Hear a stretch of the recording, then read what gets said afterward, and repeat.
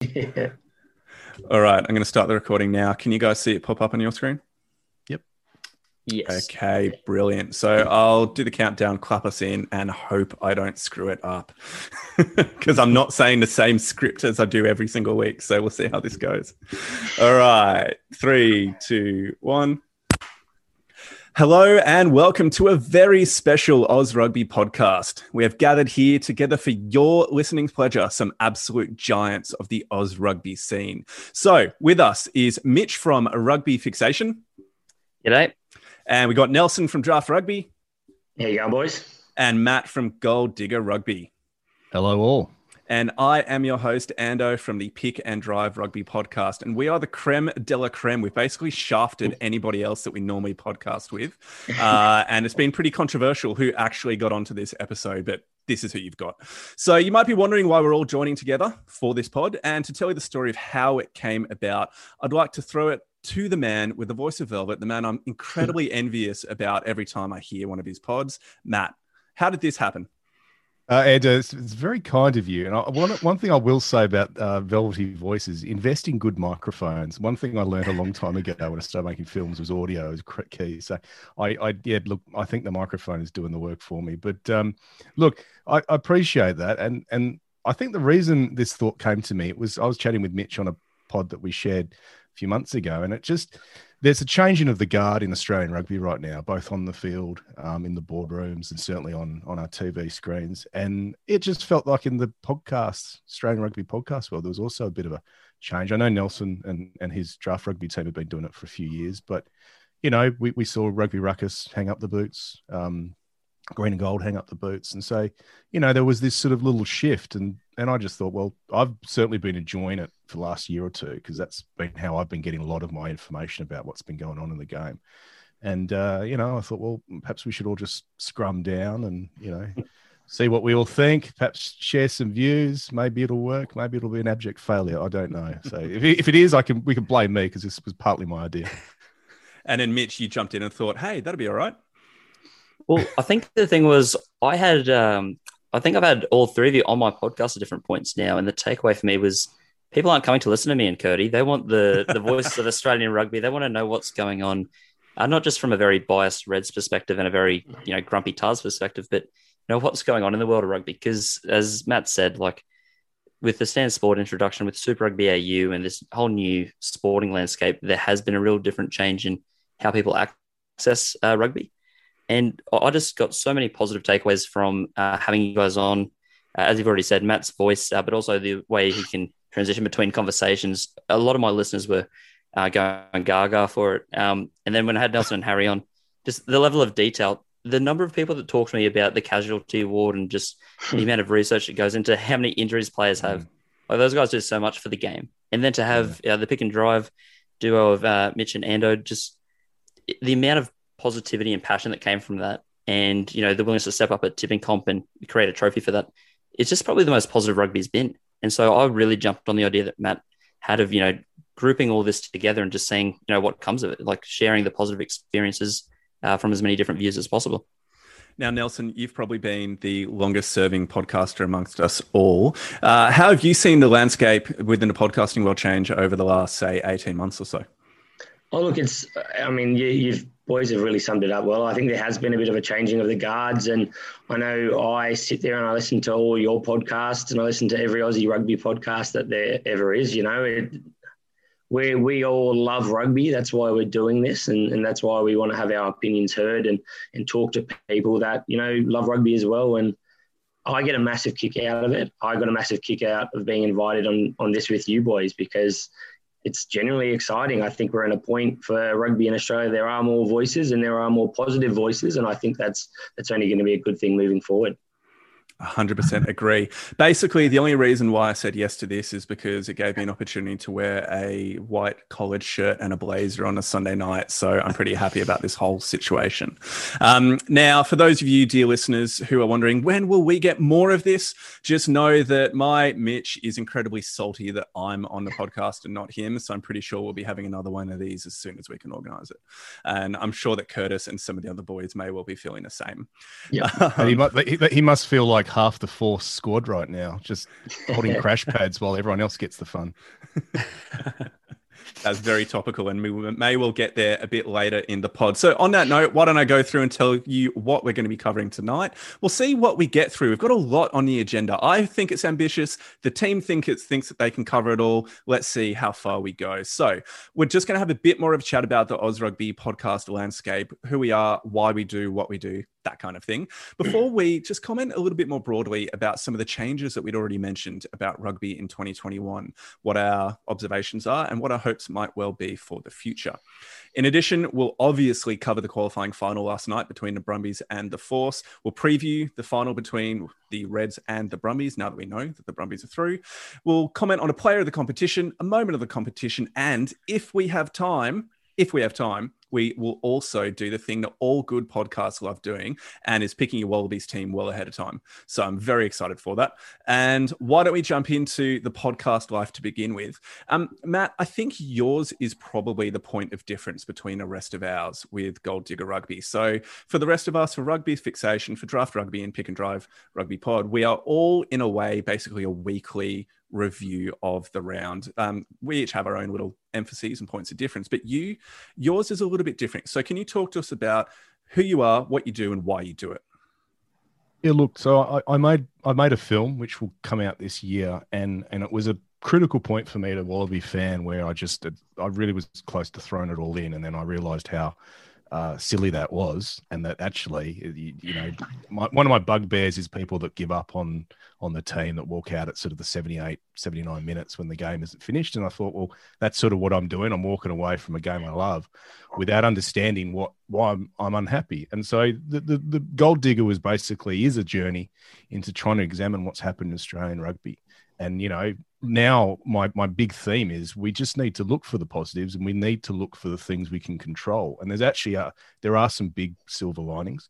So the podcast is a bit like that. I'm sort of a combination of looking back, but also trying to look at what's happening now. And when I thought of a podcast, doing one, I had all this material from the documentary because I've interviewed some people, but I also thought, there's enough great podcasts that are looking at the match by match review.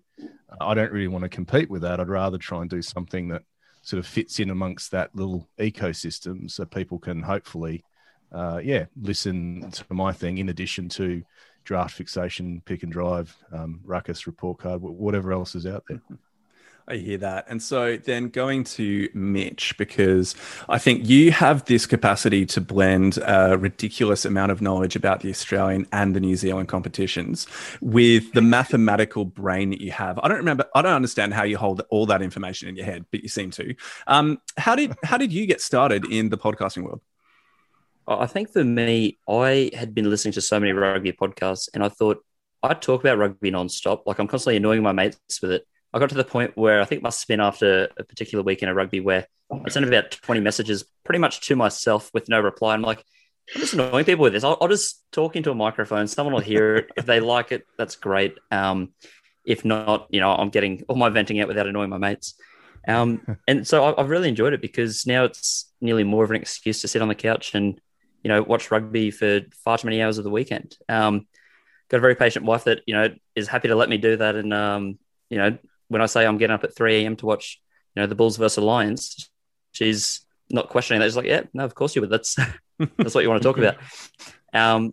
So for my brother and I think we were just, he's over in London. It was a great excuse for us to chat to each other, but also talk rugby, which we'd normally do anyway. I'm constantly amazed at the nature of your marriage and how that seems to be just an integrated part of your relationship with your missus. I wouldn't say I'm envious, but I admire it greatly. So, Nelson, how about you? How did you guys get started a few years back, and what's kept that burn going, that passion going for podcasting? Look, I think the biggest thing for us, we sort of started wanting to do a fantasy platform. That was our first goal. And we thought, what do you want if you're doing fantasy football? And we want information and we want to be able to hear about that as well. So similar to Mitch, we love our rugby. We love talking about rugby, and my poor wife and patients and things deal with it 24/7. So it was good to be able to get our voices together. We've played fantasy footy for maybe 10 years or so now. So get those voices together and just see if we can add some form of value there. And honestly, I think fantasy football is just a really good, positive way to get people loving footy and watching more footy, because, you know, it could be a dead rubber match, but you're still invested because you've got some of your players that you want to watch, and, you know, you want to get every little bit of information you can out of every match. So you don't want to miss a moment. And I think that's just something we want to share. Yeah, it's very much valued. I depend entirely upon your casualty ward notifications and web pages so that we have an understanding of who's actually in or out. So thank you for that service as well, for what you guys provide with your stats there. For Mitch and I, for Pick and Drive, it was really just when we spoke about changing of the guard with the finishing up of Green and Gold Rugby, finishing up of also the Fox Sports Rugby podcast as well. They stopped too. I have a bit of a drive to and from work every single day, and I take my kids to daycare and drop them off at daycare and stuff, going there and back. And I couldn't have a podcast that had heaps of swearing in it just because I've got like a 4-year-old in the back of the car. I don't want him to, like, some of his keywords to be swear words. And so I couldn't listen to the Rugby Report Card. I couldn't listen to most overseas rugby podcasts either. And there was no Australian rugby podcast. So I was like, well, I guess I'll do it. I guess I'll write one, and not write one, but just start one up. And so that's genuinely where we got the no swearing thing for our pod from. It's purely so if people want to listen to it in the car with the kids, they can. Yep. And aside from that, we just wanted to take positive because there's so much negativity. It seems like the niche thing or the trendy thing within Australian rugby is to be really angry and negative. And so we just thought we'd like buck the trend and actually have something positive to say about the game. So that's where we started and why we've continued, because it's just been fun from then on. But considering the nature of the change that we've had over the last really 18 months, particularly since all the big structural changes happened with the coronavirus coming in, Super Rugby AU starting up, and then changing over to Stan, there's been a lot of change. Matt, what have been some of the takeaways from you that you have probably most enjoyed about this period of change in Australian rugby? I think the honesty and the transparency now in terms of where we're at. We know that rugby's been on its knees. We look at the performance of the Wallabies and, we all scratch our heads. But I think a lot of the truth is coming out now around the complexities of the business side of it, what the administration is actually up against in terms of commercializing the sport. We know where we need to sort of do work. We know that there are clubs and grassroots that want support, that love the game, they're still turning out. And so, I just feel like we're kind of, it's almost like we're undergoing therapy right now and we're still in it. We're not out. We've had some couple of good sessions, but it's a bit premature to sort of say, all right, now we know what the problem is, we can all go back to business. I think, it's been honest. And I think part of that has also been, people in the media sort of coming out, saying things, players speaking out, coaches speaking their mind. And it just feels, even in the coverage we see week to week now, as a viewer, you're not treated like a child, like they'll talk about a problem and, it'll be, spoken about constructively rather than just sort of talking things down or, pointing fingers at people. I saw one of those really good points with the, I guess it wasn't a criticism, but the statement that Tim Horan put out there in regards to Dave Vessels being a dead man walking. But then the very next opportunity at the weekend's match, they actually had Dave Vessels come and speak to them and spoke directly about that comment and had him speak to some of the challenges that he was facing at the time. And I don't think that contributed to his decision to resign, but it's just an element of facing up to the challenges and the struggles that are happening. And I'm not sure if you'd have that same level of commentary within a previous broadcast style. No. Mitch, what have you particularly enjoyed about Super Rugby AU? Anything in terms of the structure or the law variations that have really tickled your fancy? Yeah, I was going through the law variations and some of them have been real winners, I think. And even though I don't think we need to include all of them in, future competitions, some of them have been really good. The one that I think is beneficial just as a training thing, and it doesn't need to continue necessarily, is the 50-22. Just seeing how, Australian kickers really haven't been super, consistent with tactical kicking. Having that as a, added benefit, trying to work on that. It's forced a lot of the fly halves, but in particular the inside backs to try and, work on that kicking game as well. So we've seen, a lot of the players we wouldn't expect to get them. Paisami and Patea are going for them now. We've got a few more of the players that, are willing to put their hand up and maybe have a crack. if it is working for them. Falau Fainga. Yep. I was screaming at the TV for that, but that's we'll get to that match, I'm sure. And I think even the goal line dropout, that's probably the most divisive one, because some people love the scrums, and I particularly think some teams deserve to be rewarded with it. But it's really just changed people's communications with the game, which has been great, because a lot of the stand representatives, in particular Ben Kimber, if you've got any feedback on the game, you voice it on Twitter and they reply within an hour. They're so ready to adjust and adapt to whatever people want. So I've really enjoyed seeing all the changes they've made, both with the game in terms of the law variations, but also just with the viewing of the game. That's made it really improve for the spectator.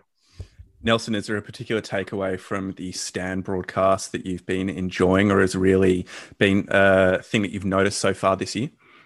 Yeah, look, I think just straight from the get-go, the positives behind there actually being a face for rugby. We started to see some of the players, we started to see some of their stories and the background behind these players. So we could actually start to, get those heroes back in rugby, in Australian rugby. And Stan have done that really, really well. I found it really positive how they've done, new camera angles. They've been trying their spider cams and just trying something different. I think rugby got a little bit stale in the way it was shown, and there's new voices, they're more positive, and we're trying different things. And I just think that's an awesome thing to be a part of and watching, and you feel like you're more engaged, I believe. That cine cam after the try is just delicious. I mean, I love it. I feel like at any point in time, Christian Bale or Tom Hardy's going to pop in out of a huddle and do a monologue. It's just so cinematic. I don't know what else. You couldn't do it better unless you got Chris Nolan to direct a game, but it's just fantastic. I've got one question for you boys about this, about one of the rule changes. So for 2 years, we've had the 20-minute red card. So I think last year, I don't think there was a single red card, so we didn't really get to experience it. This year, we've actually had 8. And if we add up the points that have been scored by the team that has been punished against the team that has actually had, the advantage, if you've been punished, you have scored 3 more points combined out over all that period of time than the teams that, were supposed to be rewarded. So, I mean, I think in a spectacle level, I think it's really, really interesting, and I really quite like it. But what do you guys think? Do you think something has to be done slightly differently here? Have we diminished the punishment enough? Or maybe if it is something like a punch that Andrew Reddy did, does that need to be different? Does that need to be off for the match because it's been cynical? Mitch? For me personally, I was looking into the red cards, because out of those 8, I think 4 of them happened after the 65th minute.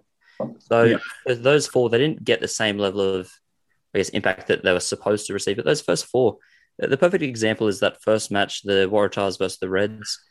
Izzy Parisi is red carded in the 33rd minute or something like that. And that 20-minute period, the Reds had scored 21 points before that, and they scored 0 during that time. So teams obviously do practice playing with 14 men. They have to adapt. And as your stats sort of indicate, it nearly benefits them. But I really like the 20-minute red card, because I think it changes the game completely from being a penalty now for the infringing player and not the whole team. Because if you're red carded in the first 10 minutes of the match, you can't defend with 14 players for that long, not against a like team. Whereas if you've got someone else to come back on after 20 minutes, if the offense is bad enough, that person's gone, but your team's not impacted directly. So I've really appreciated the red card change. Yeah. I think it has sort of, you're right. It has changed things in terms of the way a game is played. And I think a team down to 14 men just suddenly become very overly defensive everywhere else. They just completely try to shut down the opposition at breakdowns and in the middle of the ground. And so I wonder if that's part of the reason why teams are not able to then take advantage of it, because the defenses are just so, quick to react. But I did also wonder whether that, the red cards are sort of, and maybe we'll talk about the red card last night, whether the referees have got a little less pressure on them now to feel like they're not going to impact a game. So I know they go through they have to tick a few boxes to get the outcome. But, they still have to make a sort of judgment call at some point. And, that pressure is now not there that was there when it was assessing a red card in the 10th minute of the game. Nelson, did you have some thoughts that you had coming into this before you asked us?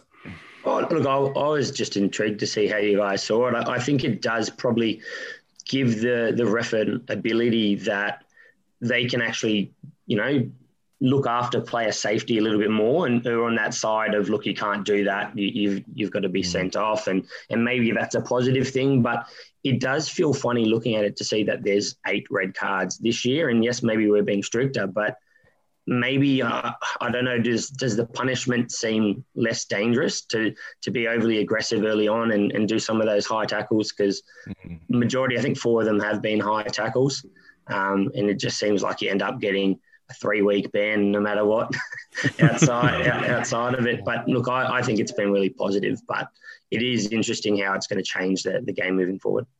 Yeah, I think I would be along the lines of it's a big positive. I've really been enjoying the fact that you don't get that huge excuse that comes at the end of a game. So, I mean, if you think of the match, Wallabies versus New Zealand in Perth, Scotty Barrett gets sent off. And whilst I love him playing for the All Blacks because he always gets sent off against us, it basically it provides that asterisk after the win. It says, yeah, but you only won because. Yeah. And I like that is taken away. I hear what you're saying about the difference between, say, a tired tackle, a tired high shot, or a cynical play like Andrew Reddy's fist to the face. I do think there is a difference, but for me, I'd be happy with the match review panel to be deciding the difference there. I don't mind if it's still the same throughout the game. I thought Andrew I thought there was something on his chin. He was just helping him wipe it off. That was my take. That's very kind. I think that was the best thing Sinclair's done for the Tars, get punched in the face. Helped us a lot. Well, on that note of high shots, why don't we shift across to the Brumbies versus the Western Force that was played last night down at GIO Stadium in freezing cold weather. And I mean, I don't think the Tony Pulu red card in the extra time of the first half is really the big talking point to come out of that game. I know Michael Cheika was a little bit unsurprisingly controversial in some of the opinions that he put out there, but to me it was actually pretty cut and dried. So let's just start with this point. For me, Pulu doesn't need to go into that tackle. There are already 2 men in front of him that have taken, I think it was Simone who made the tackle on Simone. And he comes in, arm gets trapped behind Feleti Kaitu, definitely clocks him straight in the face with his shoulder. With the current interpretations, it is a red card. The only possible mitigating is because the guy had already been tackled, but I don't see any massive thing out of that. Let's go, Matt. You're the Force fan here. What do you think about that red card? Look, I'm coming into this new world of actually understanding that we do need these things, but there's that gut reaction that I get, which is always, "Oh, that's rubbish," right? So that and then I stopped, and then you look at the slow motion. Okay, clearly he makes contact with the head. Definitely a card. My thought was that there was just no consideration to any of the mitigation, such as the fact that he sort of didn't go forward. The attacking player has sort of dipped in to him. You're right, his arm wasn't able to get round. He was in the wrong place at the wrong time, as far as I could tell. And I thought it was perhaps more of a yellow card offence. But it didn't surprise me that he gave him the red because, as you said, they've been pretty hard call. I would argue if that had happened in New Zealand, whether he would have probably would have just got a penalty going on the current sort of standard of Dane Coles would have just said, "Mate, we're having a little bit of fun," and a ref would have gone, "Oh yeah, cool, okay, play on."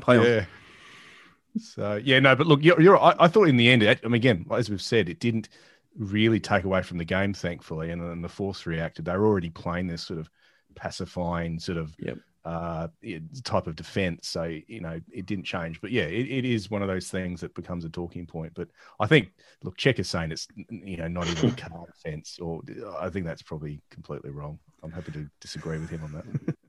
All right, that's the headline for our social media thing. Matt says Checker is wrong. Checker has no clue. All right, Mitch, please regale us with some fantastic stats and insights about this game from Saturday night. Over to you.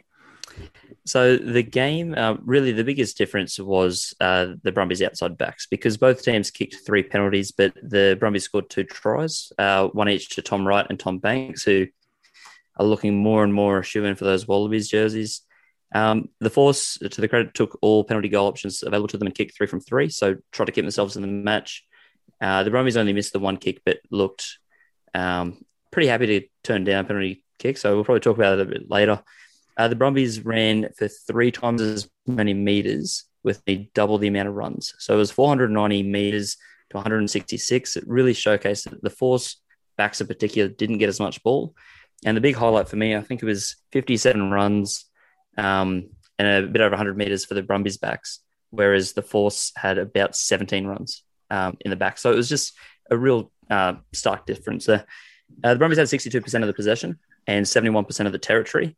Yet, despite that, the Force kicked the ball 21 times compared to the Brumbies 20. So whenever they did get the ball, they were really happy to just get rid of it. They had a pretty good chase game with Oliver Fella, but didn't capitalise probably as much as they should have. And then in terms of the attacking stats, it was 6 clean breaks to 0 for the Brumbies, 20 defenders beaten to 8, and 5 offloads to 2. They did concede 3 more turnovers, but when you're doing that much in attack, I think it probably indicates just how much close you were to the try line and just how much more opportunity you had to actually score tries. But all in all, a really tight game because of the Force's defense. And I think that was an interesting aspect to it, is it seemed like the Force came to play a spoiling role against the Brumbies attack. And for large parts of the game, they were fantastic at doing that. It was only in the last 5 minutes of that first half that the floodgates started to open, and those 2 kind of quick tries, all those points just were accrued in the last few minutes of that half. But at the same time, I wonder if that defensive role they had to play with a huge amount of tackles they were making just blunted their attack, because they were just able to do nothing with it. And the majority of kicks that they were doing were just on the defensive, going backwards, having to clear their own lines. And so the Brumbies are just ready to counter as soon as they get the ball. Let's go with Nelson. How did you kind of read the game? What were some of the takeaways that you had from it as to why the Brumbies got up? Look, I think there's a big thing for the Brumbies since getting Slipper and Alatoa back as their starting props. I thought the interesting thing out of this, in terms of that scrum, that Robertson for the Force was awesome. I think his work in the scrum was massive, and Alatoa was actually on the back foot quite a few times, and actually got the Force got pay out of that and kicked a penalty out of it as well. And interestingly, on both sides, we had a few early lineouts thrown not straight, things like that, something that's been an ongoing problem, I think, for rugby in Australia. And these are a couple of hookers that are probably putting their hands up in other aspects for Wallabies jerseys, but it's still just something a little bit wet maybe on the weekend. And just, there's a few issues around that. But players like Rob Valentini standing up yet again. And I think for him, he's since pre-season, if you boys saw the pre-season trial, he's just been getting better and better. And I think he's almost a lock for that Wallaby 6 jersey.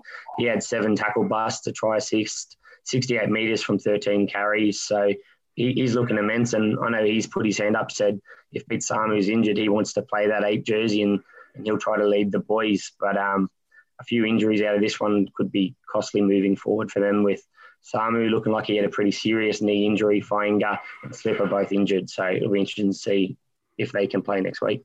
I have an opinion about Samu that I don't know. Slipper goes down early in the first half with a knee injury, doesn't really show much pain, gets strapped up, and then keeps going for nearly the rest of the half. Samu takes a knee buckle and is just down, not moving on the floor in a lot of pain. Now, I don't know whether the injury was much worse than the other, but I've just got this theory for a while that Samu is a bit of a glass jaw merchant. It just one big hit and he's absolutely gone. I don't know how resilient he is with some of the big hits that he has to be making as number 8. Yeah, interestingly, I feel like he is becoming a little bit more that way inclined. He seemed to be a lot more physical when he first came across from the Crusaders, and it has sort of faded a little bit. I know I wouldn't want him tackling me or running at me, but he just doesn't seem to have, I suppose, some of that grit that he probably has had in the past. Now, Matt, as the token Force fan on this panel and the only one that really had a huge vested interest in the outcome of this game, except for Mitch, maybe as a Reds fan, what were your takeaways? What did you feel a sense of pride with the Force or how they played, or that this was a missed opportunity even? Look, I was. It's tough watching games in the UK because they're in the morning. So if the team doesn't go well, you then got to last the rest of the day with that sort of bit of feeling. I was pretty happy with the way the game was going, and I really gave ourselves a chance come half time. I thought, we could do this again. We just rattled the Brumbies. You're right. There were times though where it felt like it was quite open, and because the Force have that intent. So I sort of, rather than it being an arm wrestle, I thought at times it was almost like a free flowing fist fight. But the Brumbies were totally up for that. And as you said, Mitch, their back three and their outside backs were just salivating for the ball. And every time Wright got it, he looks like he was going to do something. Ikitau was sort of dangerous every time he had it was go forward. And then you add Valentini just pumping up the forward. So I then sort of, that kind of bit of feeling started to come in probably somewhere in the second half. But no, I was happy with the Force, the way they've played. I liked that Godwin afterwards in the post-match sort of speech said that they felt bad and they were sorry to the fans. Of course, the fans sort of, love them either way. But I like that the players feel that way, that they're not just there to make up the numbers. They genuinely thought they could win. And hopefully they genuinely think that they can win some games in the Trans-Tasman going forward. Mitch, what were some of the highlights for you throughout this game that got you excited for next week's matchup? If I'm being biased to the Reds, I guess the injuries to some of those key Brumbies players.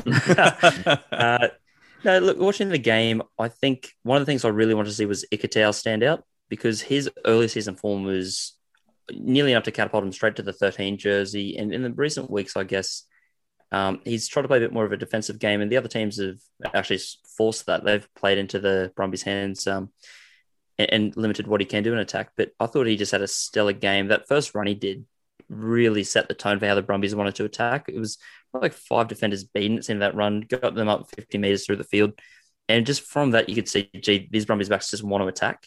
And I think it probably, shocked the Force, because that's what their mantra was. They put Jake Strachan at the back because that was their intent as well. And the Brumbies didn't give them the chance. But on top of that, Valentini, it's already been said, he's, for me, the only candidate for the 6th jersey. At the moment, he's just playing so well.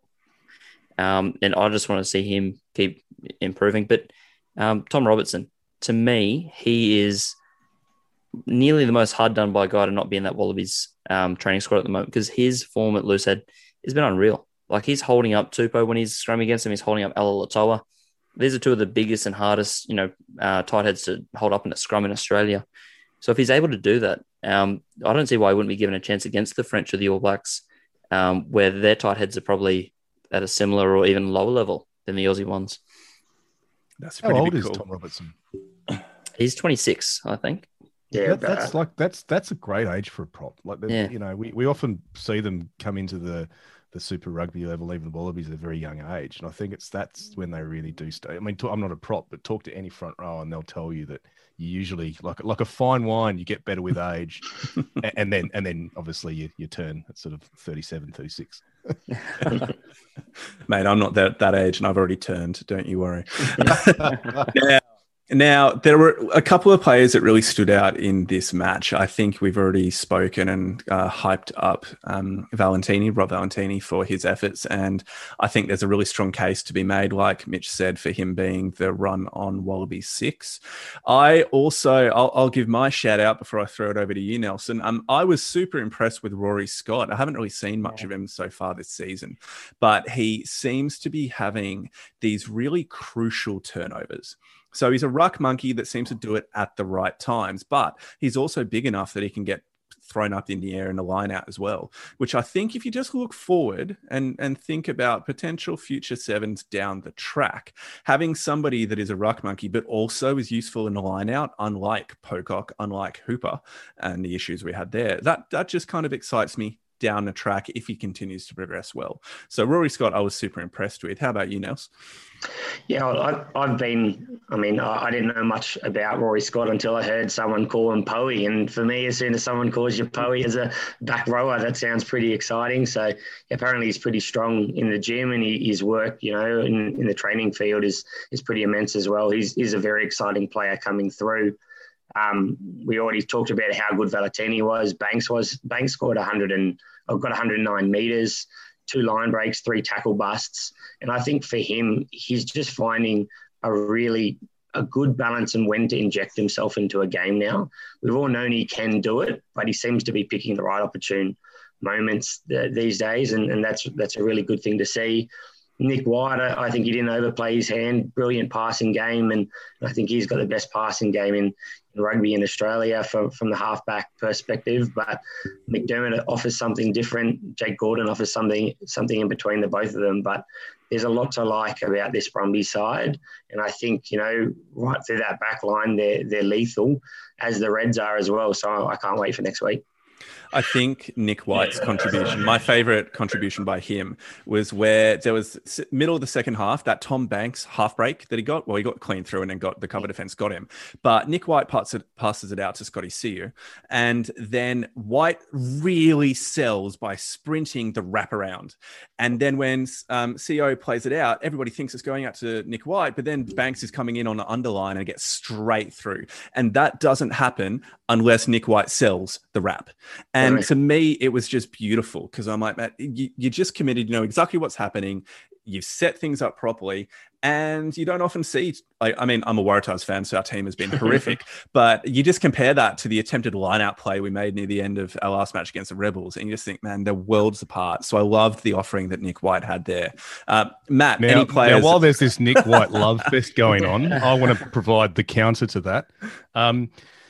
Second half, I think it was it first half, scrum down, forced scrum, pretty crucial piece of possession. And everyone, including the commentators, seemed to miss Nick White, borderline molest Thomas Cabelli as he's trying to put the ball in. And I don't know if anyone saw it, but there was this cheeky little bum tap on the other side.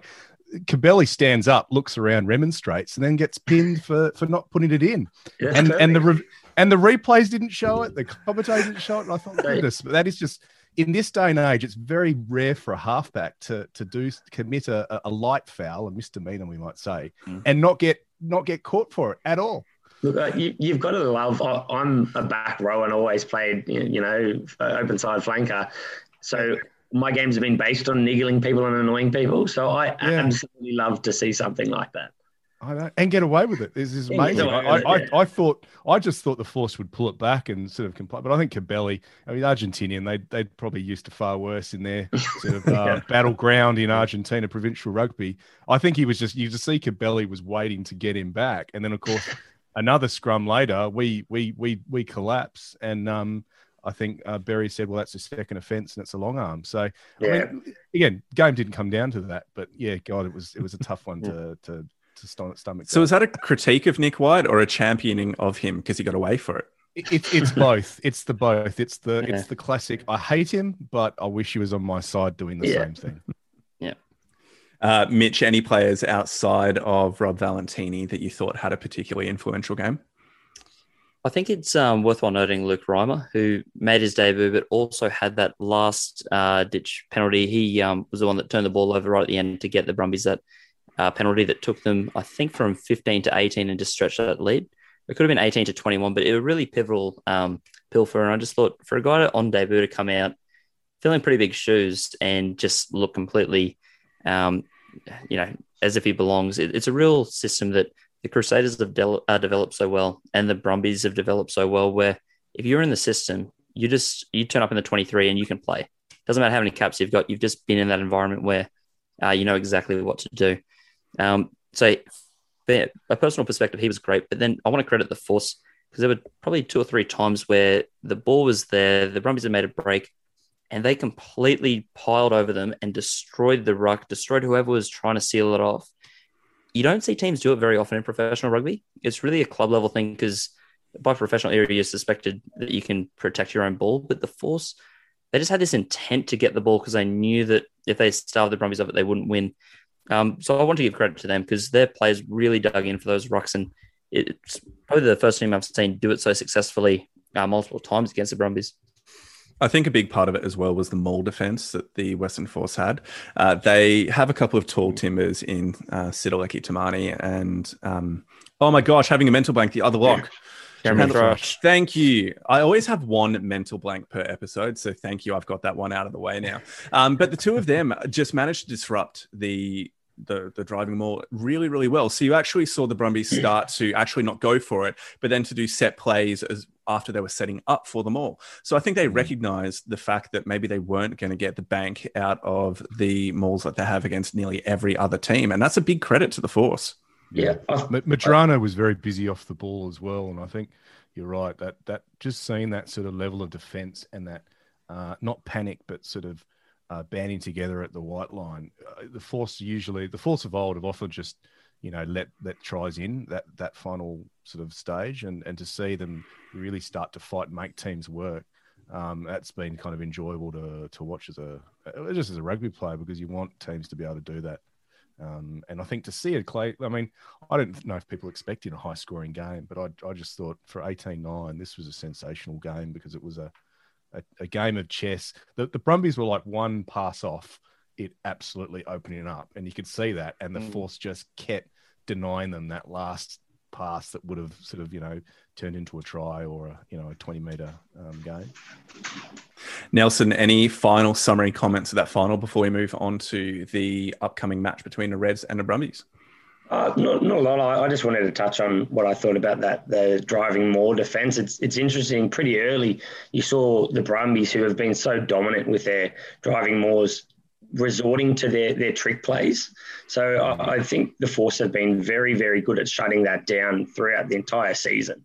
So the Brumbies came into this one still willing to back themselves, because I think they went for it at least 3 occasions with penalties and really getting no pay out of it. And, I mean, that is just absolutely brilliant to see from the Force. But it will be interesting to see how the Brumbies, do they take that forward into next week against the Reds as well? Or, it's quite tricky. They've earned themselves this right to be able to have fear from the other teams in their driving mauls over the last few years, but it's slightly faded throughout this year. So they're starting to move away and try to do trick plays. And I think you have to earn that, which they have done. But, yeah, I think next week they're just going to be more inclined to take points, and that could be off the back of, some of the work the Force did there. Yeah, that's a really interesting point. So why don't we take that through now to a kind of preview of the final of Super Rugby AU between the Queensland Reds and the ACT Brumbies. Now, Mitch, as the resident Reds fan, I'm assuming you've already got your tickets, you've already got the body paint prepared to daub yourself with. How embarrassing are you going to be on Saturday night? Look, healthily embarrassing, I think. Just the right levels that Caxton Street would expect. But yeah, you're right. The tickets are purchased. The body paint, I'm going to have to save till next year because I haven't done enough sit-ups over the summer. But yeah, look, I'll have the Reds jersey on and be in full flight cheering for the boys. And why wouldn't you? It looks like it's going to be the match of the year. We've already had 2 games against the Brumbies, decided by 2 points. And McKellar even mentioned in his post-match presser that they've been leading for 156 of 160 minutes. So they've got a point to prove. The Reds need to bounce back from their first loss of the season. There's really not much to dislike about this game. There's just so many things to talk about coming into it. And on that note, are you predicting, Mitch, the same, tightness of the match? The potential injuries to Slipper and Samu may well depower the Brumbies front row. And we saw last time they met that it was really the changeover in the front row in the second half that was a big point of difference between the two teams. I think those injuries have a massive effect on the Brumbies, but they're countered a lot by the Reds missing Hunter Paisami. I think excluding maybe Tupou and James O'Connor, Paisami's so pivotal to that team. And I know we've got so many outside backs that can replace him. Even the last win against the Brumbies, we didn't have him in there. But that really still came down to, a beautiful play by Fluke that I don't know if he can recreate. Some really great aerial finesse by Jordi Patea. I think it's still going to be tight. No matter how many injuries the Brumbies have, as we've mentioned, their squad is so good that they can call upon guys that, can cover slipper, finger, and some if needed. And you'd still expect them to do a good job. Like, you're still calling in someone of Scott Seo, Lockie Lonergan, and even Luke Reimer into that starting team if that's how they choose to play it. They're, going to be capable of doing the job. So I still think it'll be tight. But of course, I'm going for the Reds, and I expect them to win. And you'll have my Mitch as well supporting with you, the converted Reds tragic after the dismal season that the Waratahs have had. I just need to keep bringing the Waratahs back into this conversation to make me feel like I have a purpose for being here. Needs to be done. Thank you. Nelson, are you also seeing a really tight competition on Saturday night? Where do you think the differences between the teams are going to lie? Look, it's going to be a tight one, no doubt. As Mitch said, there's going to be a few changes potentially, but I think for me, there's two big changes. Slipper's one, if he's not there, that first matchup that the teams played each other, I think it was Ross was starting at prop and CO, and the Brumby scrum got taken to task. In that last matchup that they played each other, you had Slipper come back in, Alatoa come back in, and both teams won 100% of lineouts, 100% of scrums. And that just shows you how tight that is and how pivotal some of these front rowers are. Folau Fainga as well, if he's missing, that's, it's going to be a tricky one to cover. But as Mitch said, they do have those young players coming through. Looking at the Reds, I actually was trying to toss up. There are quite a few options that they can do here to cover Paisami, and I put up a vote on Twitter to see what everyone else thought, just because I know I like to back my own thoughts, but to see if everyone else agreed. And 62 people voted that the wingers should be Daugunu and Vunivalu. I'm not sure if anyone has any information on Vunivalu outside of what we know, that he's been around but not playing. Pataya at 13 and Jock Campbell at 15. I think Jock Campbell's often overlooked in his influence and how much he contributes to this side, because there are so many big, well-known outside backs and influential backs for the Reds. But I just think he's such a crucial cog in that Reds backline. Matt, how do you see the back line for the Reds actually lining up? Would you have Vunivalu coming in, considering he's had next to no game time in the last month? Do you think he deserves the position, considering he's still pretty raw to the game of rugby? Yeah, look, I probably wouldn't, and that's just me thinking. I think Pataya has been settled at wing. I personally don't think one of my bugbears about a guy like Pataya, and I think we've seen this with Reece Hodge, is we get these brilliant superstars with natural talent, and then we move them around, and we're not sure where we want to put the chess piece. And so I really think he looks comfortable on the wing at the moment. Yep. I would bring Fluke in. I think he's proved himself. He's in a good sort of backline system with Stewart. And then I don't know, it's Campbell or Hegarty. Hegarty's got that sort of Mr. Reliable which you want in a final. I think you could go either way. You could start with Campbell and have Hegarty and bring him on when things start to get tighten up at the back end of the game. But yeah, Daugunu for me is, and I like that Daugunu and Pataya are two different types of wingers as well. Not to say you wouldn't want Vunivalu in your 23, but I'd probably start with that back line. I'd like to see that back line start. Mitch, would you have Hegarty or would you have Campbell at 15? The good news is we've beat the Brumbies with both of them at fullback. So does it really matter? If I'm putting There's my another best team headline out, tomorrow. Doesn't really matter. If I'm putting my best backline out there without Paisami, I do think it's Daugunu and Pataya on the wings with Stewart and Fluke in the centres and Campbell at fullback. Hegarty offers a lot, but at the same time, I think that also suits him really well to a bench role. He can come in at fly half if anything were to happen to James O'Connor, God forbid. He can cover 15. He could come into the centres really. He's a real versatile player and someone that I would back to steer the game well in the last 20 minutes. And Fluke, he took his opportunity so well in that game against the Brumbies. I think it'd be a real confidence boost for him to give him that other crack and say, hey, we trust you to do it again. We've seen what you can do. Go out there and show him that, the amount of caps you got isn't really an indicator of performance. So, yeah, I still think Campbell, he's more exciting. He's got that better attacking game at the moment than Hegarty, and we are going to need to pile some points on the Brumbies because they're such a strong team. So, for me, Campbell's got to start. Yeah, I see that. The question I have with that back line is who's doing the kicking outside of James O'Connor. And I have really been rating Hegarty's torpedo clearance kicks in the last few games. And when you don't have Paisami with the increased kicking game that he's had so far and not that he's developed particularly this season, nobody else really stands out as a particularly able kicker, although Pataya showed, what was it, last week, that he can do a 50-22 out of bloody nowhere, which is fantastic. But I think there's an element where you don't want to go all out attacking. In my opinion, within a final, there's an element of defense wins the game and position wins the game.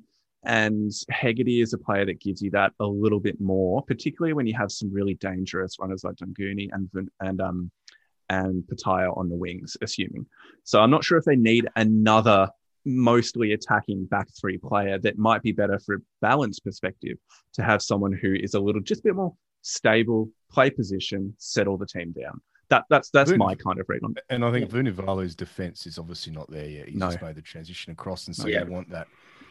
I'm hoping, and I wouldn't surprise if the Reds just think bugger it and just first 5 minutes they try to open up the game and play and just kind of surprise the Brumbies like they did like the Brumbies did to them, I guess. But if it doesn't come off for either team, it'll then probably shrink back to this bit of a force back with the kicking, and that's when you want some good solid defenders on the peripheries. But yeah, it's going to be a very game. I'm very jealous, Mitch, of your ability to go and watch this one. It's going to be a cracker.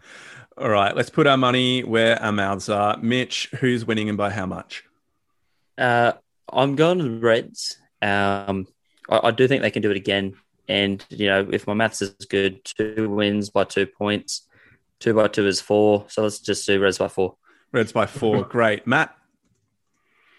I've changed my mind after us talking, and you've scared me, Nelson, with the casualty ward of the Brumbies. I was initially thinking the Brumbies could just get over the line. I'm going to say Reds, but I'm going to say Reds in extra time. I reckon it's going to be even, and the Reds will score the try. Okay, cool. The Reds by a try in golden time. Brilliant. Nelson? Yeah, I'm not going to deviate too much from the storyline here, boys. I think the Reds are going to get it done, and it's going to be an extremely close one, and it'll probably be by 1 score. I'll go, split the 2 and 4 and go 3. Brilliant. And just because I would rub this in both Mitch's faces for so long if this happened, I'm going to go Brumbies by 5. Nice. Now, I actually think the Reds are probably going to win, but I just want to be calling that it'll actually be the Brumbies. So if it does come off, then yeah. Plus, I need it for my tipping competition. It's the only way I'm coming anywhere near the top. So I've got to call an upset here, or I'm just languishing down the bottom. So let's shift now to a bit of a conversation in regards to almost the whole of the competition, looking back over 10 rounds of Super Rugby AU. And it's great to be able to talk about both the player of the competition and the moment of the competition. But starting with the player, Matt, has there been anybody that you can just hands in the air straight away go, sir, this is the player of the comp? Yeah, I think it's a pretty obvious one. And I'm just going to go with the JOC. I think James O'Connor we've all seen how he's, come back and he's this new improved, jock version 2 with his, his health drinks and his, save your world. But there's just something about his rugby that's also really encouraging. The maturity he brings when he was thrown in at captain, the decisions he's made, his kicking just, has been sort of spot on. And, he I think will be the quarterbacks are always the critical ones in these games, but him versus Lolisea, who obviously had a bit of an interesting game last night. But I think Jock is, for me, been all round from game 1 to now, has just been the most consistent performer and across pretty much every position, every one of the other people who are fly halves. I think he hasn't disappointed, but also just his mindset and his attitude and the way he attacks the game. It's really impressive. What you're saying to me is that Robbie Deans was right those many years ago for picking James O'Connor at 10. I still challenge that. That was, I think, but yeah, you're bringing back nightmares, Ander. I was there at game 3, and it was one of the worst days of my life. Anyway. I've just triggered something hard by saying that. How good! Oh, you have. I'm going to spend the rest of the day lying on a couch. Oh, good. Oh, good. Nelson, so we've had James O'Connor called. I actually, when Matt was saying, oh, there's one player who's a standout, and then he said James O'Connor, I was a little bit surprised. Who are you thinking is the standout? Look, it's hard probably to pick one. I've gone for something to me that means a lot, and that's fantasy footy. And I think that can back up my opinion here. But I think you could definitely put a lot of names down here. Unfortunately, there's not many Waratahs that have played good for a full season. So I'm going to have to jump over and maybe put that Queensland hat on that Mitch is wearing. But I'm going to say Tate McDermott. Tate McDermott, for me, I still think he has some key work-ons, definitely, but he's just got an ability in this red side to be very influential in their outcome, because not only do they have a pretty solid forward pack and they've got, dominant players out wide, he's just a very scary player to face up against as a defensive team, because he keeps that ball moving quick. He can shoot off the side of those breakdowns, maws and lineouts and keep you guessing. And I think for me, that's been something that's been, noticeable for a few years. But I think there's been some improvements in some of his other parts in his game. I still think he's a little bit slower than some of the halfbacks in terms of his passing game, but his kicking game's improving. I think defensively he's been improving. I don't know if anyone else has seen it, but I've seen him, channeling a little bit of Faf de Klerk and actually shooting out of the line on the sides of rucks and maws and trying to make a hit on that, first receiver. And that's something I'm just loving seeing him evolve his game, because I think he's just got those one or two work-ons and he could be a world-class halfback for me. And 45-point average for fantasy is pretty bloody good for a halfback, and he's the top-performing Aussie player when it comes to stats. Now, Mitch, I'm assuming you're going to pick a Reds player, so come on, let's say it. Let's hear it.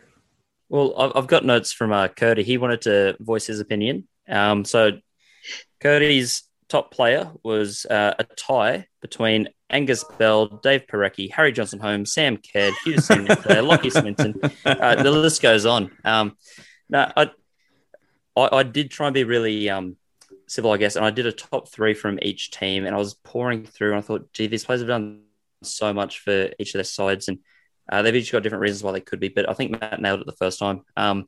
James O'Connor, to me, just across every domain of ball in hand, defense, kicking, leadership, he's the sole reason the Reds won those two games against the Brumbies.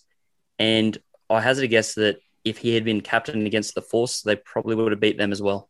That's as big a call I'm happy to make with that. And no slide on Liam Wright either, because he's a great player. But I just thought James O'Connor has really masterminded what it means to play for the Reds this season. I think he's been talismanic for them. So as much as there's great candidates from each team, I do think James O'Connor pips them all slightly.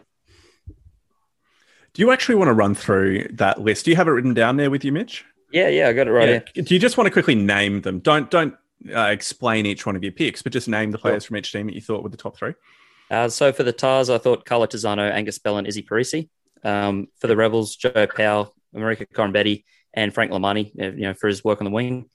For the Western Force, Faleti Kaitu, Richard Kahui, and Sidoleki Tamani. For the Brumbies, Rob Valentini, Tom Banks, and Tom Wright. And then for the Reds, Fraser McWright, Taniela Tupou, and then James O'Connor. Yeah, so the Tupou one is the one I actually thought you were going with at the start, Matt. And then Nelson, I thought you'd go through too. I just thought that Tupou's impact, well, I guess maybe it's not impact, because we saw a lot of this last year, a lot of the same from him, in that he's not necessarily redefining what a front row forward can do, because I think we've seen some really key players from the Northern Hemisphere, such as Ty Furlong, do this style of game before. But it's very rare that we can see a player of his dynamism, of his athletic ability, but also his just pure power and strength in the scrum as well. And that's something I think he's really worked on this year, which has been a big point of difference. And for me, that ties into my moment of the competition. So in the last match where Taniela Tupou breaks through, knocks over about 18 players on the way through to the try line, no exaggeration, I promise you, and then dots the ball down. For me, that was just awesome to see an Australian front row forward be able to do that. And our front row has had issues historically in the last 10 years of being capable of standing up at international level. I'm not as worried about that anymore with the upcoming France series. I think that our front row will be okay, largely because of him. So, Mitch, do you have a particular moment that really is burned into your memory, either as a positive or a negative? Yeah, there's a few that stood out when I first saw the question prompted, and I wanted to try not throw a Reds one in there. So the one that stood out, I think, most was the Western Forces 20-16 win over the Waratahs.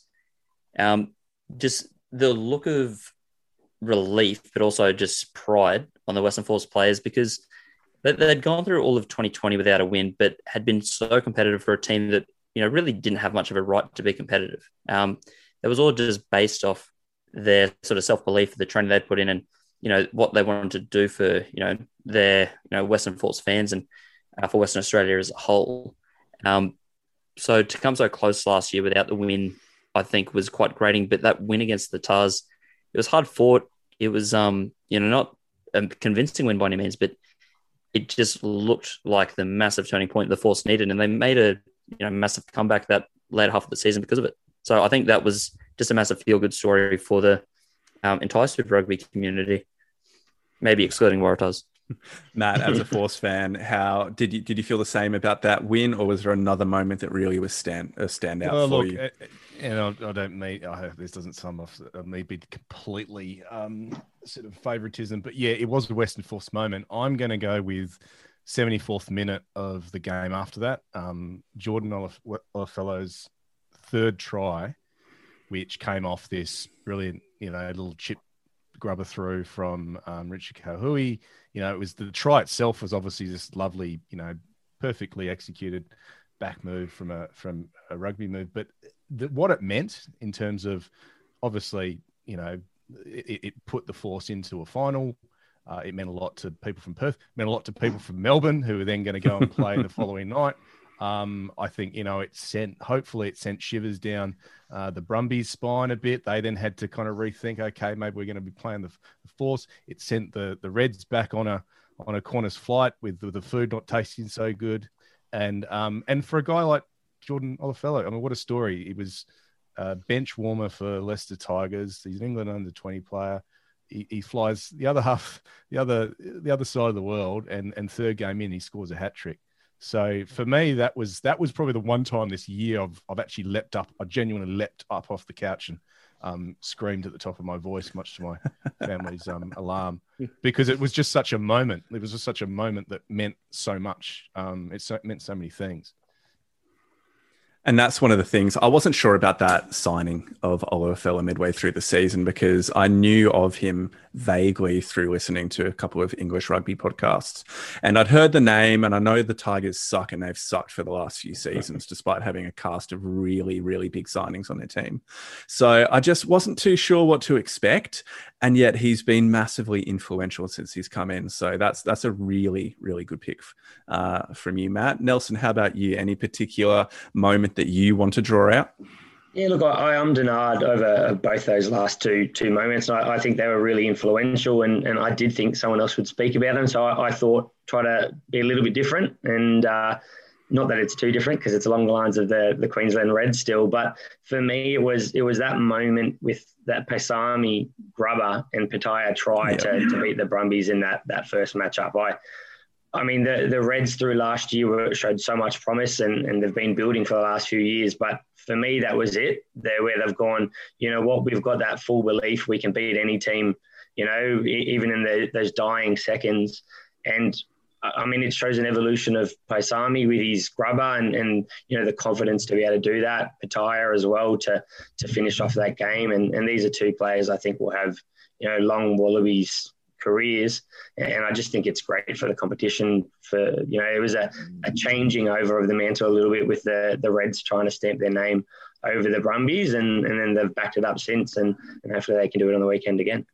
Now, I know I mentioned Taniela Tupou earlier, but I'm the host. I'm going to give myself another one. And I was particularly interested in, well, not interested, but I just thought that the interview that Nick McArdle did with the Waratah CEO, Paul Dawn, and that was that was for me just a really significant statement of intent from the Stan Sport AU team in terms of the quality of the kind of broadcasting or the journalism that they were wanting to do within rugby. Because I am not sure whether or not Fox Sports, in their dying throes of the last couple of years, would have bothered to do something so detailed in depth, and whether or not the Waratahs actually would have said yes to it anyway. And I was just super impressed by the professionalism of Nick McArdle within that, but also the fact that he didn't hold back, but he didn't hold back in a clickbaity, just trying to get a rise out. But he asked the questions that the rugby public were wanting to know at the time. And although Paul Dawn definitely deflected a large majority of those, McArdle did his job in asking and pushing for those. And so that's just, for me, this season, a really encouraging sign of what Stan Sport are trying to do within the nature of the broadcasting and the journalism behind the scenes, which is aside from the on-the-field action that has been really, really exciting at many points throughout this year. And now what I think we'll do is we're going to shift to, like I said at the beginning of the pod, possibly the best and most enjoyable thing that any podcaster actually does, which is to talk and hype up Wallabies teams. Now, we're actually doing a good thing. We're doing it at the end of the regular season rather than the beginning. So let's go to the Wallabies chat. And Matt, you have a bit of, let's say, an international perspective because you're based out of London at the moment.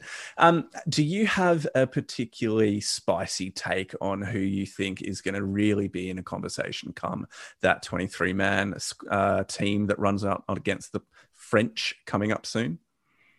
Well, okay, the last time we had a very strong Brumbies and a very strong Reds team and everyone else was a bit, well, the only other team at the time was a bit behind, is back in 98, 99, right? When we were brilliant. And I feel that is encouraging because we've now got two, I would probably look at it being a Reds Brumbies Wallaby makeup with a scattering of players from the other teams. The guys that I guess for me, we can also look at it now, but I just think the real test is going to be in the next month or so when we see guys playing against the Kiwis. And I think of someone like Matt Tamua, who I've always thought is probably one of the best players we have, but he's had a very average season and he's just looked out of place, out of sorts. His kicks have not come off. He's missed shots he would normally get. And you can just see it in his face. He's internalizing this pain and he's trying to figure it out. He may come good when he starts playing Kiwis. And I don't know whether that's just all of a sudden he's going to, ramp up that level. And I just wonder whether we're going to see across the board certain players who have perhaps been a bit underwhelming grow an extra tail once they play the Trans-Tasman matches. So, at the moment, who's looking, a solid, I think, as I've said, Jock, I think, is the performer. He's probably a 10. I can't really see, him sort of being pushed out of that team. What I would hope is that we also go with players in position. So like right now, I don't think Pattaya makes it personally. I think you could maybe make the 23, but until he looks a bit more settled in a position like wing, I'd be struggling to put him in. But yeah, Valentini's just, will the real Rob Valentini stand up? And he has. And all of a sudden, you can't think of a back row without him in it. I'm just interested with numbers. I guess, Hoops is going to be coming back from Japan, but there's some real pressure there. And Tizano has been, for me, one of the shining lights of the Waratahs' otherwise dreary season. So I don't know if I've given you any names there. It's probably a lot of nothing, but I just want to pick on one of those points before I throw to one of the other boys. But Matt, if you were Dave Rennie and you have Michael Hooper, the incumbent captain, coming back from a season over in Japan where he's played somewhat regularly, but he's coming off the bench nearly all of his matches. He's not getting a huge amount of game time, and the competition is without a doubt a step below Super Rugby, even though it is Super Rugby AU compared to the comp with the Kiwis. Do you have him starting? So I'm going to put you on a spot here, Matt. Who is your number 7 and who is your captain? Oh gosh. Look, if I'll say captain first. I would probably go with Jock. I've been so impressed with him. And I know it's odd because he's not the regular captain in Queensland, but I think he's proved himself to be a great player, great tactical decision maker.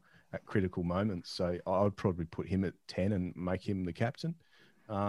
As far as my number 7, I like Tizano. I don't think he's played himself into a Wallaby jersey. I'd think you'd got to still go with Hoops, because I imagine the season that he's had has also helped him, just kind of recompose, recharge the batteries a bit. And he's not a guy that comes back and sort of needs much time to get, he's a lion. Lions don't need to warm up when they go make their kill. He'll just come back and get straight into it.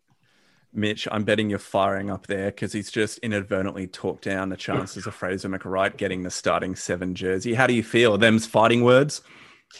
Oh, look, when it's the Wallabies captain of, the last few years, it's hard to get too upset. I'll save the tears for later. But no, I think realistically, Matt's completely right. Hooper could walk into any test match and be completely prepared and ready to tackle the task at hand, both as an open side and as a captain. So while he's over in Japan, I think the French series is probably a good chance to blood Fraser McReight. For those games, I do have McReight starting at 7. But of course, if it's a, blood is low decider, if it comes to that, or if, we're in the Rugby Championship and Hooper's available, it makes sense to have him as a 7. When he left, he was the best player in Australian rugby. I can't imagine he's got that much worse, even if he is in Japan playing a different kind of rugby. So I'm not really too fussed. That's probably the one time that I won't get up in the air about a Waratah starting over a Red. But for the time being, I don't really mind who gets that jersey. All right. Beyond that, then, with that very diplomatic and well-worded response there, my friend, beyond that, who do you see is putting their hand up for a Wallaby start? And I'm not kind of just saying the kind of expected people like a Taniela Tupou. Who do you see, say, starting at hooker, maybe within the back row? A 12 is a really interesting one, considering the injury to Hunter Paisami and whether he'll make it back. Yeah, I think, as you say, some of those positions are a lot more ready set than others. Hooker at the moment is the one that I struggle the most with, just because we've got a lot of options but no standout. For me, it was a toss-up between 2 people, and I went for Folau Fainga only because I've got James Slipper and Alan Alaalatoa as the starting prop. So I think if you've got that cohesion with the other Brumbies forwards, it makes it a little bit easier. But then the other player I was tossing up was Dave Parecki. He's got that age, he's got the experience, but he's got probably the best set piece out of those guys. His line-out throwing's been unreal for the Waratahs. I know he's, we can't just base off of the numbers, but he's probably been one of the more direct throwers and hasn't had as many misses with a much worse set of locks than the other teams. So to me, Dave Parecki's got to be one of the more seriously considered options. At 12, I've got Hunter Paisami. Matt brought up before, Tamua hasn't been at his best, and we want a long-term option. We want someone that can play well there. He's done unreal at 12 and 13 for the Reds, which shows that if it came to it in a real match situation, we could have him, move around and be comfortable. So to me, he's a pretty solid fit for 12. The other contentious ones, I guess, are the lock position in 13. So I've gone for Neville to start with Salakai Loto. Really could have been Tamani as well, but I do think we need one of those older, more experienced players, but someone that just does all that hard work, the big carries that aren't necessarily, getting line breaks, but just, sucking defenders. And Lenny Cadell, he's re-inspired me for that 13 jersey. Patea, as has already been brought up, he's switching between 13 and 14. So I'd be happy to have him on the bench, but I think Iketel's probably been enough of a consistent option to start alongside Paisami for me. Nelson, were there any red flags in something that Mitch said there, or are you generally in agreement with his opinions? I think it was all red flags, wasn't it? All reds everywhere. Yeah, well done. I didn't even mean that. No, he said a few Waratahs, so that sounds good to me. But no, look, realistically, between Mitch and Matt, I'm very similar in terms of my thoughts. I think there's the 2 options of Tamua Paisami or Paisami Ikatau as your centre pairing at the moment. I'd love to say Parisi could get a crack at one point, but I just think he needs a bit more time before he can work himself into that side. But I think Tamua, as a 12, his defensive ability, and you combine that with Paisami, is going to be something that'll be really important against this French side as well. So I'd like to see them together. I'd be putting Jock as my captain, and to be honest, in game 1 I'd be starting McWright That's coming out as a Waratahs fan. I think he's earned it. He's done enough, and I think if it's going to be a game coming up soon, that you need to start him game one. Hooper can work his way back into it, and I'm sure he probably will. But he's a very good impact player, so he might actually be brilliant off the bench for the Wallabies coming back as well. Makes them hungry, makes them drive to get back into that starting jersey. There's probably nothing too off, that normal path. I think Faenga would probably be my hooker as well. Combining with Slipper and Alatoa, I think Bell's your loose head prop, although we were talking about Robertson. I think Angus Bell's been pretty devastating, and he's done enough for me, and he wears a Waratahs jersey, which is great. Poor old Alex Murphy is sitting on the bench, but I reckon, didn't he stand up when he got given a chance? Alex Murphy is a really solid hooker, and it's been interesting, that battle with Brendan Paenga-Mosa and himself, and it almost feels like each year they've rotated who gets more game time. And earlier on this year, I think Murphy, I thought he'd done enough to get that starting jersey in the Reds for a little while longer, but Brendan Paenga-Mosa, I think, is just that little bit more solid of a scrummager. And I think if you're going into that international level, I think that might be a pretty important thing moving forward. Yeah, one of the names that I've really been interested in is Feleti Kaitu, obviously from the Force. And I like everything he does except for when he rips the ball forward from an offside position. But also his line-out throwing as well is the thing that really lets him down. Even in the match, I'm just amazed at how many not straight line-outs just aren't getting called. Yeah. Like both sides last night were just throwing him over the shoulders. I'm pretty sure Feleti Kaitu threw one that went about 3 meters onto the side of the Force last night too. But if he was able to fix up that area of the game, just somehow wave a magic wand in the next month, I would love to see him with a Wallabies jersey in the next 12 months or so. He has this devastating ability to just absolutely smash people in defense. He's decent over the ball and with the ball as well, and he's not afraid to be running in those wide channels too, which is kind of a la Dane Coles. And if we can have someone who I hate as much on our team, that would be great, because Dane Coles is just the worst person in the world. But the other person, we mentioned him before, Izzy Parisi. Now, I'm not saying he's going to be a Wallaby in this France series, but how good has he been in the last 4 weeks since he's come back, or 3 or 4 weeks since he's come back from his suspension? And I just love that we've got another name to throw into the ring, maybe for 12 months' time. Yeah, I think he could be, someone that could get a test at some point this year in that 23 jersey, and he can cover the wing, he can cover outside centre. Depends, if we have a couple options that can fill that 10 jersey, someone, like Timur in the centres as well. But I'd honestly love to see him outside someone like Paisami. I just think there's potentially a very, very devastating centre pairing moving forward. I still think I think Parisi's got a few things he probably needs to tidy up before he's going to be, a devastating international quality player. But if it's just his running and his defence, they've been pretty brilliant. I know they're two pretty big parts of his game, but I think early on in this season, if you actually went to a Waratahs game and watched him off the ball, I think he needs to get back in position quicker, get off the ground quicker, get involved in that defensive line a little bit quicker. And I do think it has improved throughout the year, but I just think he's probably not there yet.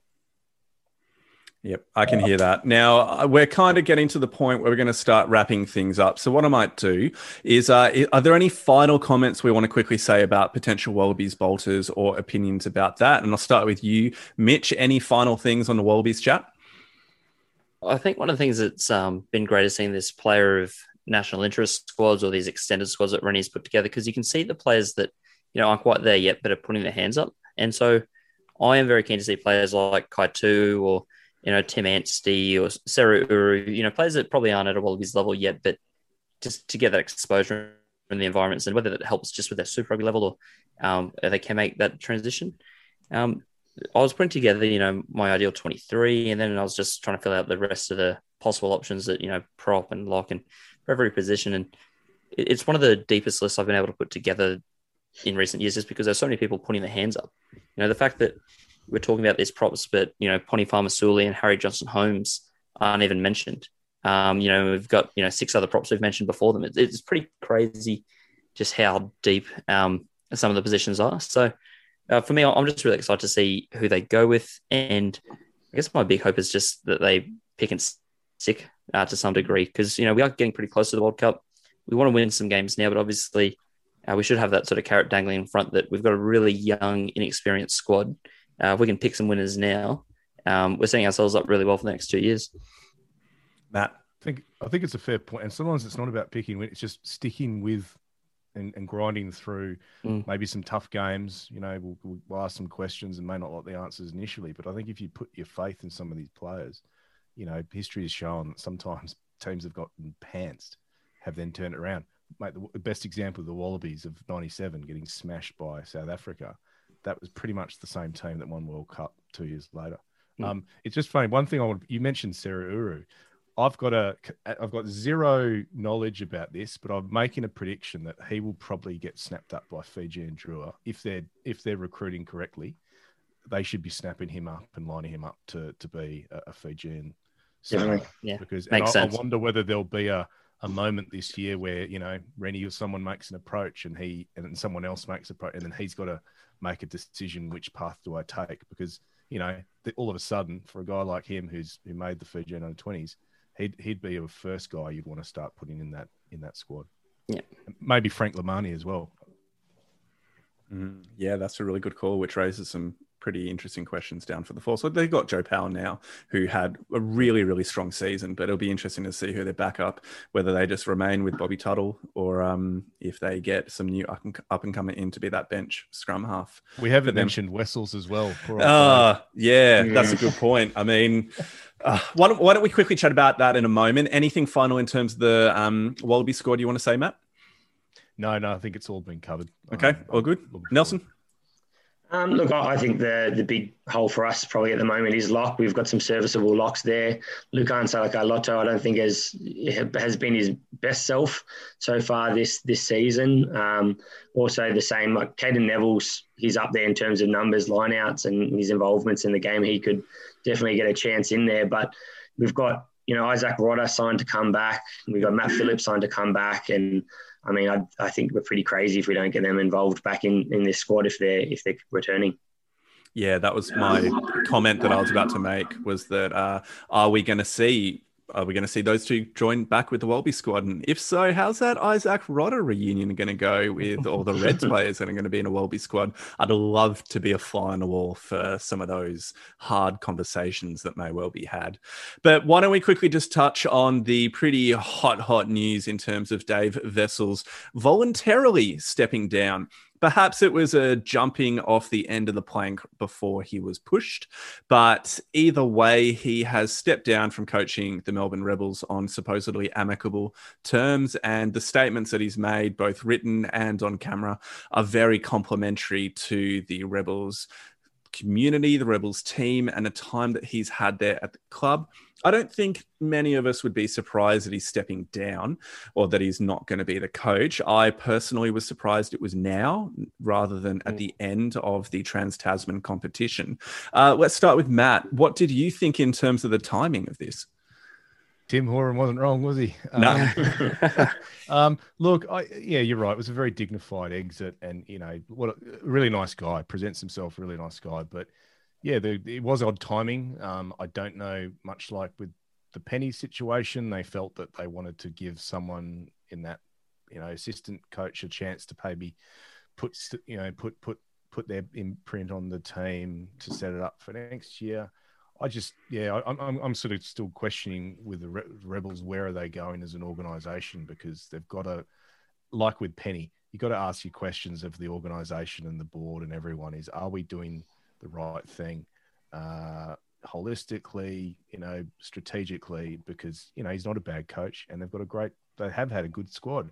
So, what are the questions that the answers are going to come out of this?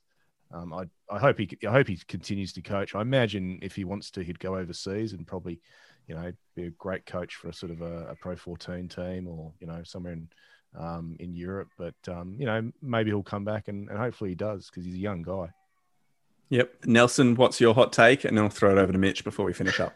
My thought is that from the way he was talking in recent weeks, I don't think he wanted to leave. So my gut tells me the awkward timing and everything that's been set up until now, that he's probably been given the chance to step down and do it in that sort of way. And I think he seems like a very positive coach. And I think he's probably done it in a amicable way and say that everyone's happy and this is the way it's got to go. But for me, in his time there at the Rebels, you've seen double the amount of Melbourne-born players playing. And so I think there's been some positive changes while he's been there. I think he's a very good coach.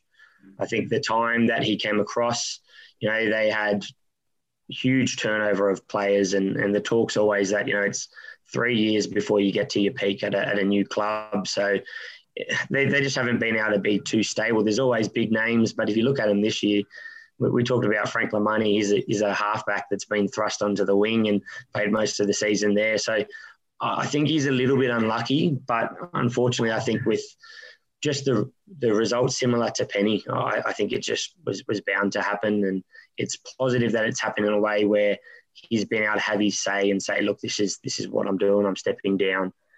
Just moving forward, it's probably a more positive thing for his career. Mitch? I mean, I think it's a shame because he's got a great head for rugby. And as Nelson pointed out, the Rebels, they were just bombarded with injuries this year. Their starting team from round one was nothing that resembled what their best 15 was based off their, whole squad in February. So that doesn't help. But I think for me, it's not so much that it was the Vessel's fault. Just over the last 4 years, I think they've had 2 opportunities to be in the regular Super Rugby finals. They were mathematically a chance in the last round, and, they blew it in those cases. This year, we saw a record amount of losing bonus points for Super Rugby AU. So we had 12 losing bonus points up from 7. The Rebels were responsible for 4 of those, and they only lost 5 games. So they were in it with every match. I think nearly what they needed was a sports psychologist or something like that, just to give them that sort of mental edge for those little moments. Because Vessels knows what to do. Like his game plan against the Reds and Brumbies, 2 teams much better than the Rebels on paper. He had them within a kick of winning. So I think it's a massive loss for Australian rugby if he doesn't choose to stay in Australia. But at the same time, it is a results-based sport. And when you look at the last 4 years and pretty much the squad he's had, it's been lived with Wallabies backs, and they just really have never been dominant. I don't think they've finished the season with more wins than losses, if memory serves. So to me, I can see why he would step down, but it is a big shame. Yeah, Nelson, you made a great. Sorry to interrupt, Andrew. Nelson, you made a great point, and I did think about it after that game, that last match against the Waratahs. The press conference was quite a little testy, I believe. Yep. I think it was Christy Doran was asking some questions, and Wessels was very hardline. So no, I'm not going anywhere. We've only lost by, and Matt Timur alongside him said he's got the support of the players. So it is funny how a lot, like we all know in rugby, things can change in a day, but certainly something did obviously happen in the last week for him to then make a bit of an about face in a way. Yeah. Yeah, there's obviously something going on. I mean, Mitch and I were chatting about that conference pretty extensively because we weren't too impressed with Christy Doran's line of questioning there, and actually thought it was pretty. I'm not sure if offensive probably is a good word for how it really went. And I think Vessels was definitely feeling the heat in terms of how he responded to those. And I kind of like that he gave it back to Christy as well. I got nothing against Christy, but I just liked that Vessels went back at him, and that was really good to see. But I think what we can really take away from this conversation about the Melbourne Rebels is that the Waratahs now have a new coach, Dave Vessels. So congratulations, well done for signing. And on that bombshell, I'm going to call time on this absolute gem of a podcast, the Royal Rumble of Australian rugby podcasts. So can I just firstly say thank you so much, dear listeners, for getting to this point of the podcast. It's been absolutely brilliant being here with you all and having some great questions and answers going back and forth. And can I quickly say a huge thanks to both Mitch, to Nelson, and to Matt as well for coming on. I'm Ando. It's been a lot of fun. Thank you so much, everybody, and have a wonderful week. We'll see you later. Cheers, guys.